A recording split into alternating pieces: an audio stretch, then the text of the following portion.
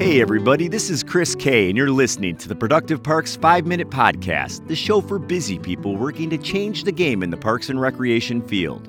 Today we're going to be talking about standard operating procedures for maintenance management. In a perfect world, everyone on the maintenance crew is on the same page about what needs completion and how to get it done. Just like your mowers and equipment, you need to make sure everything is working in harmony to efficiently complete tasks. But this isn't always the case. There are plenty of reasons crews fall out of sync. Inexperienced seasonal help comes in during the growing season.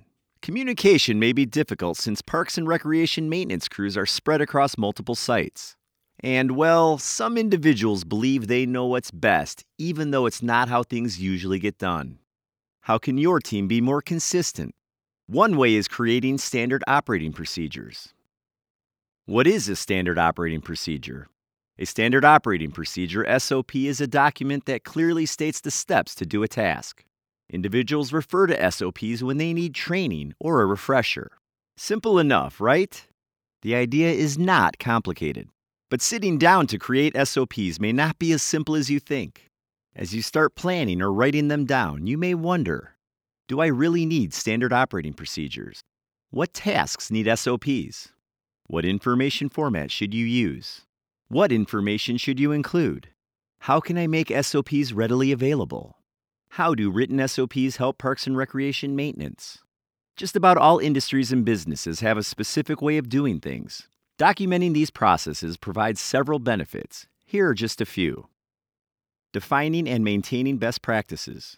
Creating written SOPs allows managers and stakeholders to define the best practices for the agency clearly. Written best practices provides a tangible standard that is more effective than word-of-mouth training. Consistency and accountability. Following SOPs lets your team know the correct way to complete a task. If someone is not following the directions, they can be held accountable and refreshed on best practices. Better productivity. Following directions designed for efficient task management allows your team to work smarter and faster. Plus, transferring work to another employee is easier if someone is sick or on vacation. Makes onboarding easier. Onboarding and training are easier with clearly defined standard operating procedures. Accessible SOPs allow an individual to refer to the documents whenever necessary. Those training new staff also have an easier time communicating expectations with written directions. Types of standardized operating procedures. You may be wondering about the best format for standardized operating procedures. It often depends on how your team consumes information, the tasks you're trying to describe, and how detailed it needs to be. Step by step. A process is outlined one step at a time. The steps are linear. Think of it like an instruction manual or recipe. In some cases, step-by-step SOPs may include images or guided checklists to make the process easier to understand. Example of a step-by-step SOP. Changing a flat tire on a mower. 1. Turn the mower off and disconnect the spark plug wire. 2. Jack up the mower. 3. Remove the flat tire. 4, etc. Hierarchical. Hierarchical SOPs break down steps into more detailed instructions to ensure they get done correctly. Complicated or nuanced tasks may be easier to follow when broken down into a series of simple steps. Example of a hierarchical SOP. Changing a flat tire on a mower. A. Turn the mower off and disconnect the spark plug wire. 1. Get the mower to a flat, hard surface. 2. Turn off and remove the key from the ignition. 3. Put on safety goggles and work gloves. 4. Lift mower's hood and disconnect the spark plug wire. 5. Lower the hood. B. Jack up the mower. 1. Use blocks to immobilize the rear tires. 2. Position jack under the mower frame. 3. Slowly jack up to raise the wheel off the ground. 4, etc. Flowchart format. A flowchart format may be helpful if multiple outcomes occur during a process. This format is more visible and guides an individual through a method based on what gets noticed after each step. Here's an example of part of a flowchart. Hybrid formats. Combining the above formats in a hybrid SOP may better explain some tasks. Of course, you want to keep things as simple as possible, so combining formats should only be used if it makes instructions more understandable. Tips for writing effective SOPs. It may be tempting to bang out a stack of SOPs one afternoon and then put it in the maintenance team's file cabinet. After all, who really reads these things anyway? Maybe someone in HR is doing a yearly review, if anyone. Clear, useful SOPs get used. They are valuable to the people using them and create systems that make things easier and more efficient. Someone is more likely to refer to an SOP if it helps make their workday clearer or easier. That's how human beings operate. Here are some tips for creating useful SOPs. These tips can come in handy if you're just starting to develop your own operating procedures or if your current SOPs need revisions. Follow the CBS standard. No, not the television channel. Just an acronym that's easy to remember because of the television station. Here's what CBS stands for. Clear. Think of the end users reading the SOP. Use language they understand. Brief. Make each instruction as short as possible. Simple. If it's extra information that doesn't keep things moving, delete it.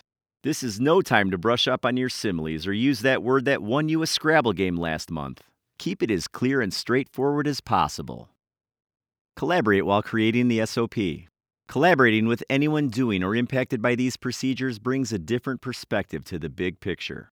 By working together, the SOP can be molded into a valuable user document and something that will save time, money, and miscommunications. For example, you've been a manager for about 3 years now. Before that, you were a crew leader.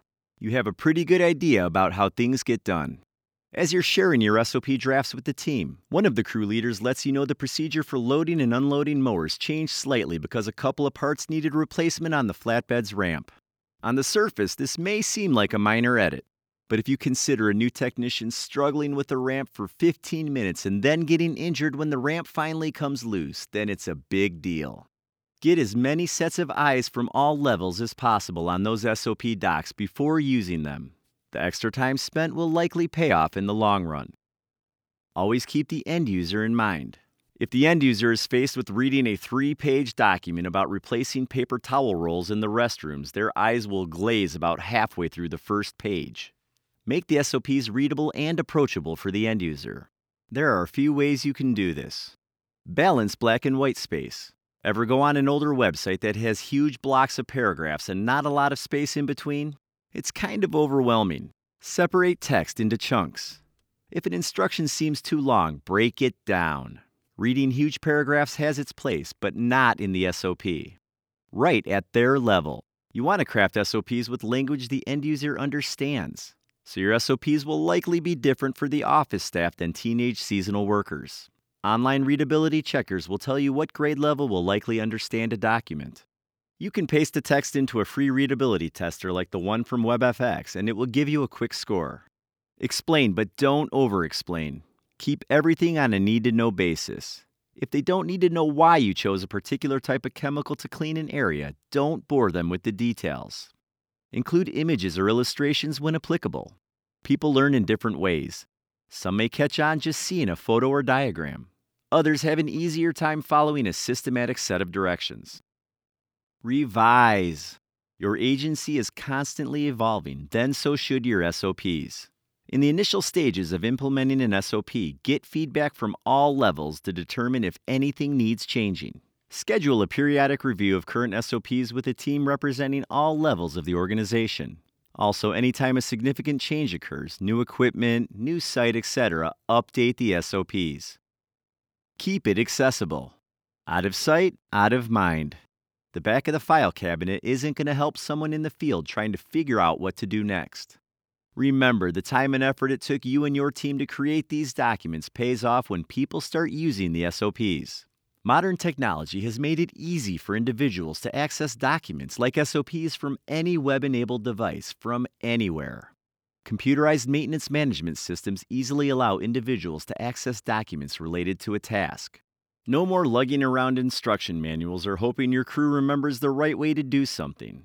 They have the information they need when they need it. Thanks for joining me for this episode of the Productive Parks Podcast.